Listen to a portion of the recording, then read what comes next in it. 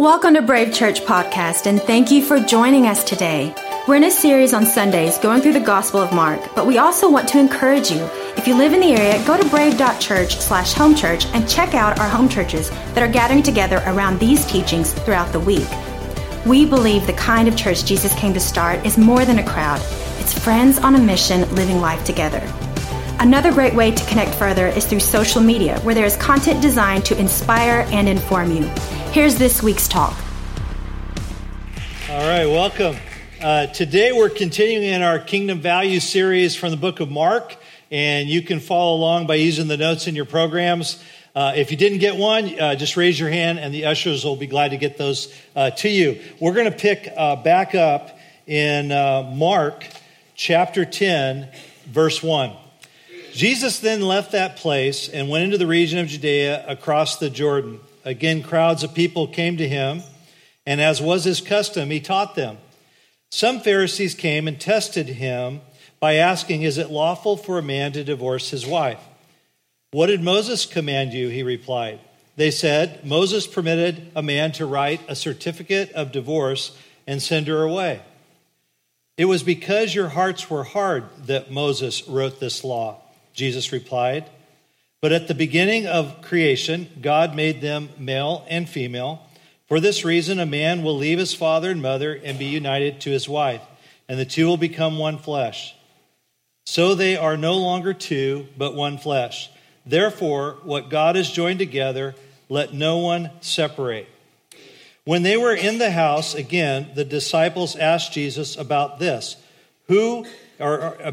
He answered, "Anyone who divorces his wife and marries another woman commits adultery against her. And if she divorces her husband and marries another man, she commits adultery." Happy Labor Day weekend, everybody. Wow.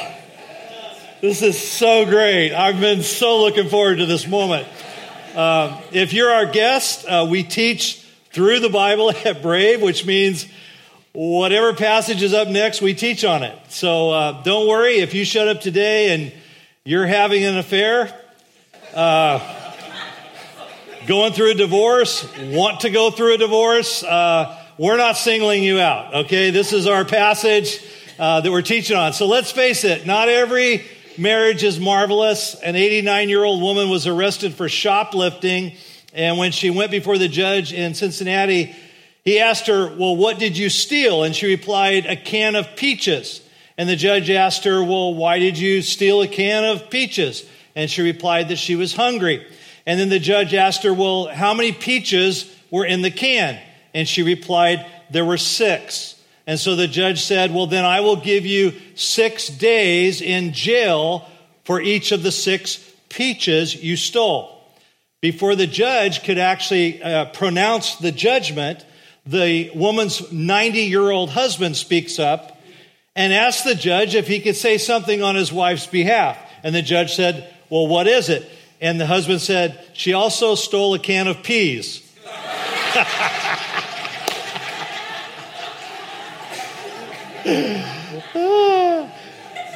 Just because you've been married a long time doesn't mean it's been a good one, right? Some marriages are just downright miserable, no matter how long they last. And sometimes the misery is so overwhelming that one or both partners decide to call it quits. And so today we're going to cover why that's the absolute last resort. But because this is such an emotional topic, I just want to say this. Please do not jump to any conclusions about where we're headed with this teaching this morning, or even where we'll land. You may be in for some surprises along the way. Currently, 50% of first-time marriages end in divorce. Experts say it's actually more like 70% because the stat of 50% is counting only one divorce. Divorce is complicated. I mean, that is an understatement. So the most loving thing that we can do is teach on the subject, because there's no doubt that nearly everyone here wants to be more compassionate towards one another. We want to learn, we want to be encouraged, and we most certainly want to heal. So the kingdom value here is that marriage is for life. And so our goal at Brave is to save marriages, is to support your marriages. And we think that life is at its best when marriages are flourishing and kids are raised in a stable environment. I don't think anyone would disagree with that. But we know that many of us have not experienced the ideal. And many here, you know the pain of divorce and all that surrounds it. Some of you are divorce survivors.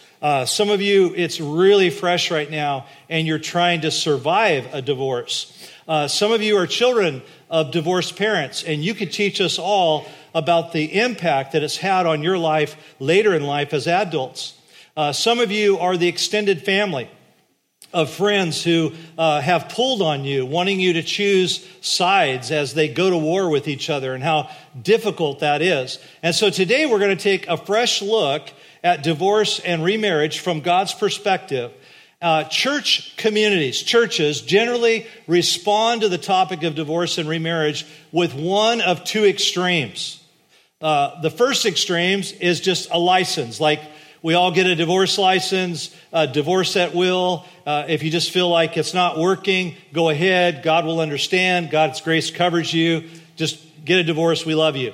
The second is legalism, the other extreme. If you get a divorce or remarried, well, we'll treat you as if something's wrong with you. You're a second-class person spiritually. You're now marked for life, for the rest of your life. You're a failure. In some churches, you're actually viewed as never being able to live up to your best potential now because you've done the unpardonable sin in their eyes, and now the rest of your life is plan B because of that mistake. Brave Church doesn't agree with either extreme. Neither approach is loving nor true. And so how do we handle difficult and controversial topics at Brave? Well, we follow Jesus as best we can. Jesus is our model. And in John 1, verse 14, it says the word Jesus came from the Father and that he was full of grace and full of truth. Grace heals and truth reveals. If you're divorced, remarried, or you're going through divorce, we want to speak words of life to you today and healing and grace to you. If you're married, we want to do everything we can to enrich and support your marriage and your family together. So we want to be radically biblical and genuinely humble. And when our culture gets it wrong, or when our family members have strong feelings and opinions, or when Hollywood tries to teach us, we always want to know God's perspective first. So you can have, for example, really strong feelings about divorce, homosexuality, the end times, politics, the Antichrist, even food with GMOs, right? And you can have a lot of feelings about a lot of things, but that doesn't mean necessarily that your feelings are true or that they're full of grace. And so we want to look at divorce and marriage from God's perspective. But before we do, we want to just identify some unbiblical reasons to get a divorce. Things like, well, it's just so hard. Well, welcome to marriage, right? I just fell out of love, or we don't have anything in common, or we're incompatible, or they're just too difficult to live with, or they have annoying habits, or they gained so much weight, or the plastic surgery didn't go well, right? There's just a lot of reasons. You lost that love and feelings, or because your friends say you should, which is a really poor reason. None of those are biblical reasons to go through the pain of a divorce. We've never been more inclined in our society to stray in marriages because we live in an era where we feel that we're entitled to our desires. And so our culture thinks that they deserve to be happy no matter what the cost, nor to whom, as long as I am happy. As long as you meet my needs in the way I want you to meet my needs, well, then everything's magically okay, and that's called a good marriage, if it's on my terms. So today we're going to answer three questions. One, what does the Bible say about divorce? Number two, what does the Bible say about remarriage? And then number three, where does that leave us? So because this is such an important topic, in your notes, they're listed for you the most common passages on the subject for your own study. So let's dive in. Number one, what does the Bible say about divorce? Number one, God hates divorce. Why? Because divorce is harming to people, and God loves people. Divorce always takes something away from someone. It's harmful to the adults that are involved. It's hurtful. It's harmful to the extended family. Most in-laws do not want to be broken up from their new daughter or son-in-law. It's harmful to friendships when they feel a pressure to pick sides because you're going at war with each other. And it's most importantly harmful to the kids that are involved. Kids are not resilient. That's not true. They're vulnerable. They're children. They're innocent. And the effects of divorce on children is long term. Why should they pay for our mistake? And so we owe our children a safe, stable family life to grow up in. You see, we brought them into this world. You chose your mate. You chose to walk down the aisle. You faced them as an adult. You made a covenant to stay in that marriage and to love that person until death do us part. And then you decided in love to conceive a child, and you had those children. So for their sake, do everything you can to stay together. In fact, it's better to have a bad marriage and hold it together for the sake of the kids. That's not such a bad idea. It's amazing the trauma of what happens to kids in a divorce situation. Now, no matter what the public spin that's put on it, divorce hurts. It minimizes. Divorce always devalues the worth of another human being in some way or another. It says, that day that I loved you and I made that covenant to you and I knew exactly what I was doing, and then later you say to that person, you're not enough. You're not who I thought you were, and you're not enough. And then it sends a message to the kids, you're not enough. You're not enough for mom and dad to work this out and to stay in this marriage. Now, before you jump to defend why you're divorced, I'll get into the reasons why divorce is sometimes necessary in a few moments. But right now what we're talking about is, why does a loving God hate divorce?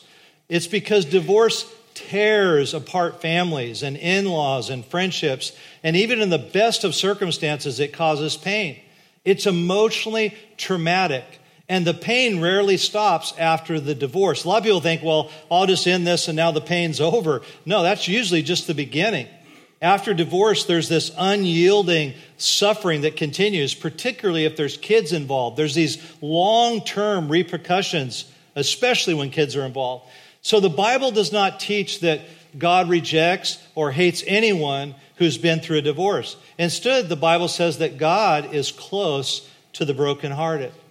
So let me ask you, as a loving, caring father or a loving, caring mother, would you want your child to be hurt, devalued, traumatized, minimized, attacked, or told they're not enough? No, of course not. And neither does our loving Heavenly Father want that for you. And so God hates divorce because of what it does to your soul and the pain that it causes. In God's kingdom, marriage is for life. In Malachi chapter 2, it says, you fill the place of worship with your whining and sniveling because you don't get what you want from God. Do you know why? Simple. Because God was there as a witness when you spoke your marriage vows to your young bride. And now you've broken those vows, broken the faith bond with your vowed companion, your covenant wife. God, not you, made marriage. His Spirit inhabits even the smallest details of marriage. So guard the spirit of marriage within you. Don't cheat on your spouse. I hate divorce, says the God of Israel. The God of the angel armies says, I hate the violent dismembering of the one flesh of marriage. So watch yourselves. Don't let your guard down. Don't cheat. God sees divorce as an enemy to his people. Now, you and I, we use the word hate casually, like I hate onions and I hate the New England Patriots. Actually, I do hate onions. And the Bible doesn't use the word hate casually ever. Every time the word hate is used in the scripture, God's referring to an actual enemy, Satan, or the enemy of our souls. And so divorce is God's enemy because it destroys its primary purpose, which is marriage, which is meant to display an unending covenant of love for all of humanity. All of us want that ideal. All of us want to fall in love with somebody, make a covenant to one another, and that represent an unending covenant of love. Now, let's be really clear.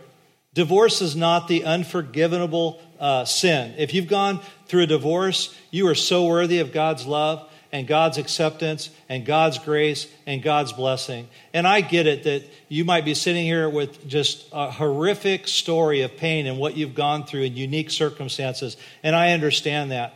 The enemy of your souls wants you to believe that you're now a marked person, that you're somehow unloved or unforgiven, and that's simply not true. In fact, we love you. We're glad you're here. We welcome you. We love people who are divorced at Brave. Jesus lives here. Jesus loves you here. But we want to talk about what the Bible says about divorce, because on one hand, we want to help those that have gone through it to heal and be encouraged for a new beginning. And we want to encourage those who are married to have strong bonds of loving covenant, the balance of those two things. So number one, God hates divorce. Number two, divorce involves a hardening of the heart. In Jesus' time, one of the positions that was held on divorce by religious leaders was that divorce was permissible on any grounds. And the only requirement was giving what was called a certificate of dismissal. Divorce had become so casual back then that a man could just dismiss his wife for trivial things like, burning the toast, embarrassing him in front of friends. Often the husband did not even give a reason. He would just give a certificate of dismissal and it was over, and there was no repercussions financially at all. It was horrible. Jesus says in verse 5, it was because your hearts were hard that Moses wrote you this law. People get married for any number of reasons. Sometimes people do it for all the wrong reasons. Sometimes the circumstances leading into the marriage were all wrong to begin with. There was just a complete lack of wisdom. When divorce happens, people grow hardened in their hearts towards each other. I mean, literally, I'm a pastor. I do weddings all the time, and they're saying to each other, I love you, and they're making this incredible commitment, and then however much time later, they're saying, I can't stand to be in the same room with you. And it's like, what happened between that moment and this moment? Number three, sometimes getting a divorce is necessary. We're all broken people. We're all broken in different ways. Sometimes two people are broken in ways that leads to divorce. And the Bible says that God is close to the brokenhearted. I'm not saying that the list of items that I'm about to share with you are automatic reasons or grounds for divorce. That's not my place, nor anyone's place here at Brave. We don't have that kind of authority to recommend that a family or a marriage go through a divorce. What this list does reveal is that depending on the severity, sometimes divorce is necessary. Some of you have lived enough life and seen some of the depths of darkness that this list can take a person to.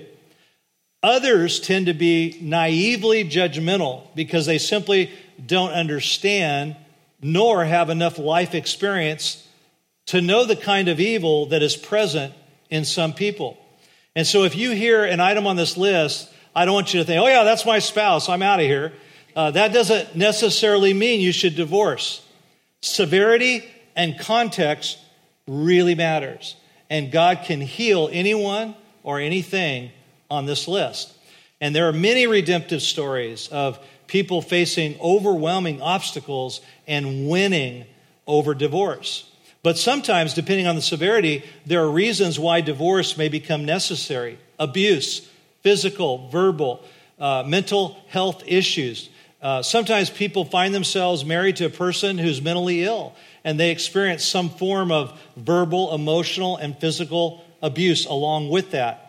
Abandonment or affliction or addiction. The Bible talks about if you come to Christ and you're a follower of Jesus and the other person's an unbelieving spouse and they choose to leave you, you're free.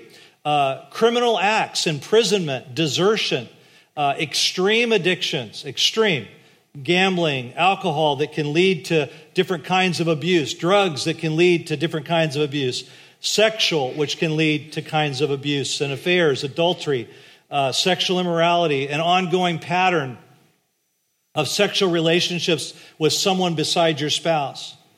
Did you know that the majority of couples who experience the trauma of an affair choose to stay together? Today, the new shame on you is when you choose to stay, when you could leave. You feel judged for still loving your spouse and wanting to remain faithful to your partner. Oh, you should just leave him or her. Staying is the new kind of shame in our culture. And most couples stay together, though. Why is that? Well, sometimes that affair, that one-time incident or situation, that crisis actually creates a new level of openness and honesty in the relationship that wasn't there. And they find that their indifference that they had towards one another that led to the affair fades. They want a desire for truth and honesty and grace. Some people are living in marriages that are not honest. You've been married 10, 20 years. You really don't know what your husband's doing. You really don't know what your wife's doing. And sometimes a crisis will create an opportunity. The very thing that we fear, being really honest with ourselves and who we really are, can actually then give us an opportunity to recreate our best marriage ever. That you can endure a really intense season of brokenness and you don't have to divorce. And the truth can set you free. Now, there has to be two willing parties. I completely understand that. God's grace and healing is available to every marriage. So what does the Bible say about remarriage? Number one in your notes, write this down. Marriage is for life. Marriage was God's plan, not man's. And in the deepest sense, every couple that's ever been married, whether believers or not, participates in a union established by the Creator himself. And it involves a unique physical and spiritual bond that reaches to the very depths of your soul. Jesus uses the word one flesh intentionally because he's highlighting marriage as the welding. It's so supernatural. The idea that you could become one flesh. There is a welding together in your soul. And that's why you'll find even after divorce, it's very difficult to in some way detach from the person you're divorced from. There's a welding. They're no longer two, but they're one flesh. There's the blending of two minds and the way that you think. There's two wills. There's two sets of emotions. There's two spirits. There's two checking accounts, right? Intentionally divorce someone in order. When you intentionally divorce someone in order to marry someone else, that's an adulterous act. And only you and God know if that's your intent. Oh, I think she's better. I think he's better. I'll just divorce this person so I can go marry them. That's called adultery. And it breaks the covenant between two becoming one flesh and the commitment that marriage comes with. So in God's kingdom, you do not marry unless you intend to marry for life. You don't go, I'll get married and, well, if this doesn't work out, I'll just get a divorce. Wow, you have no idea the pain that you're in for. And just ask anyone that's ever gone through a divorce. It is not just as simple as, well, if it doesn't work out, I'll just get a divorce. There's so much pain and trauma with it. Number two, if you do get a divorce and you do remarry, you're not in a state of continual adultery. Divorce ends a marriage in God's eyes. It's over. It's final. Through the pain that was attached with it. You may continue long after that in that pain, but that ends that divorce. Therefore, any new marriage or any new covenant that follows a divorce is a legitimate marriage in the eyes of God. So maybe you're here today and you're remarried. God honors that and blesses your marriage and your new family. The law and the covenants of the Bible teach us that we cannot, in our own strength, keep any of them, and that includes adultery and all the whole list of anything that you can think of that you would call a sin. And that's why the cross and the resurrection is needed to save us from ourselves. And so Jesus taught in Matthew that you and I cannot fulfill the law. We cannot be perfect. We will and have made mistakes. And then Jesus says, good news, I've come to fulfill the law for you. I've come to make a way for those who sin, including adultery. What does the Bible say about remarriage? Marriage is for life. If you do remarry, you're not in a state of continual adultery. And number three, it is preferable to immorality. 1 Corinthians 7 says, now to the unmarried and the widows I say, it is good for them to stay unmarried as I do. This is Paul speaking. But if they cannot control themselves, they should marry, for it's better to marry than to burn with passion. Now, this is not Paul telling a single person to cast off restraint and go marry the first person that'll marry you because you're horny, right? That's not what this is talking about. The context is this is speaking to those who were married and now they find themselves unmarried, and the burning is because they formerly enjoyed a sexual relationship in the context of a married relationship. And then, of course, a widowed person is free to remarry. So, number 4, remarriage is, number 4, it's never easy, remarriage.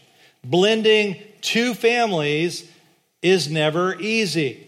There's an even higher rate of divorce among those who are on their second marriage. Now, that doesn't need to scare you, but it should scare you. You're going to need to work harder at selfishness, because when you blend two families together on a second marriage, there's going to be a whole lot of expectations. And so you're going to have to work harder at that and keeping that covenant and really nurturing your relationship. Now, where does that leave us? Number 1, divorce and remarriage are not unforgivable sins. Divorce was not God's plan for you, but he makes allowance for it. David and Bathsheba is the ultimate adulterous affair and marriage story. And yet he repented and he was used by God afterwards. The consequences of his actions remain, though. Ask any divorced person. God will repair and God will restore you, but there will be scars. Number 2, there is more than one plan. God can create and recreate your life anew today, over and over again. God works through all things for good. He never walks away from you. He never leaves you. You are only marked by his love. Did you know that most married couples in the course of their relationship will have 2 to 3 relationships outside of their marriage? For some of us, we've learned that God intended us to have those 2 to 3 relationships inside the same marriage, to grow, to learn, to recreate a new relationship and continue in a healthy marriage. I recommend when your marriage isn't working, create a new and better one together. That'll take some work. That may take some help. You may need to seek out some help. This isn't working. Tracy and I have both been married and divorced to each other. I often talk about how marriage will either make you like Jesus or it won't. It's a choice. Anybody can be married to Jesus, right? But not everyone is, right? One of the many things that drew me to Tracy was her unmistakable passion for following Jesus. And I knew if she loved God wholeheartedly, that she would have enough love for me and that would sustain us. Everyone needs a higher power, a greater authority in their marriage to anchor the relationship within a larger narrative more important than individual happiness. Every one of us need the Holy Spirit saying, you know what? You're being selfish right now. You know, right now, your expectations, those are way off the charts, unrealistic. You're like killing your relationship. Every one of us need that Holy Spirit to check us and say, there is a higher authority. I may not want to hear it from my spouse, but I need to be willing to hear it from Jesus and the Holy Spirit. The Bible says the great in the kingdom is a servant to all. That begins in your home.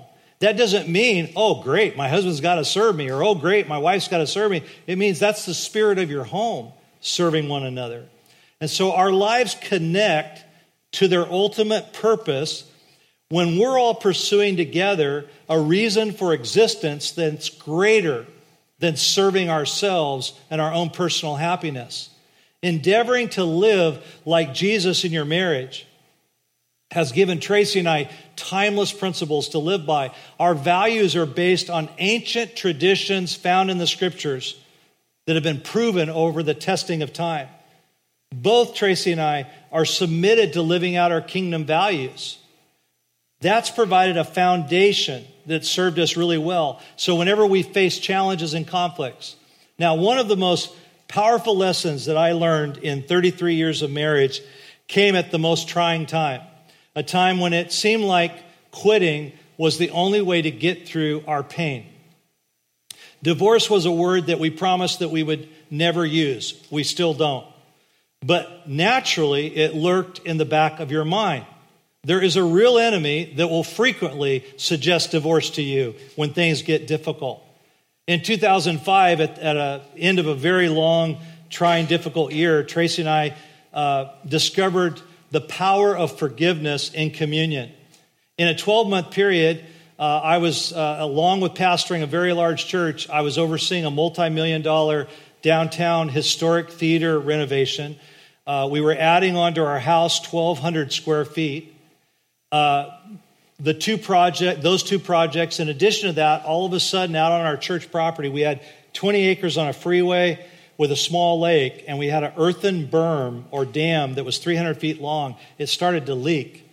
And if the berm were to break, within minutes, thousands of homes in Sun City development would be flooded all the way clear to the other freeway.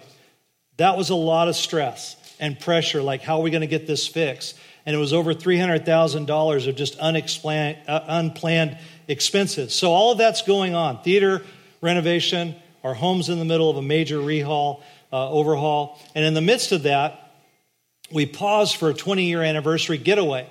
And Tracy was experiencing unusual symptoms on the trip, so we returned home early. She had an MRI. We waited for the doctor to come in, and then we were informed that she had MS, multiple sclerosis, which was a complete shock. We didn't even know what that meant.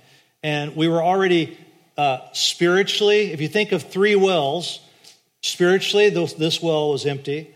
Emotionally, this well was empty. And physically, this well was empty. We had nothing to draw from, no emotional reserves.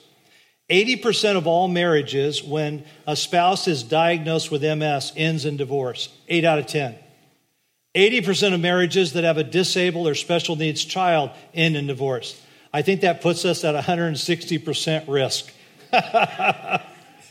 With all that going on, we were like two drowning people that had been, out at sea for nearly a year, parched.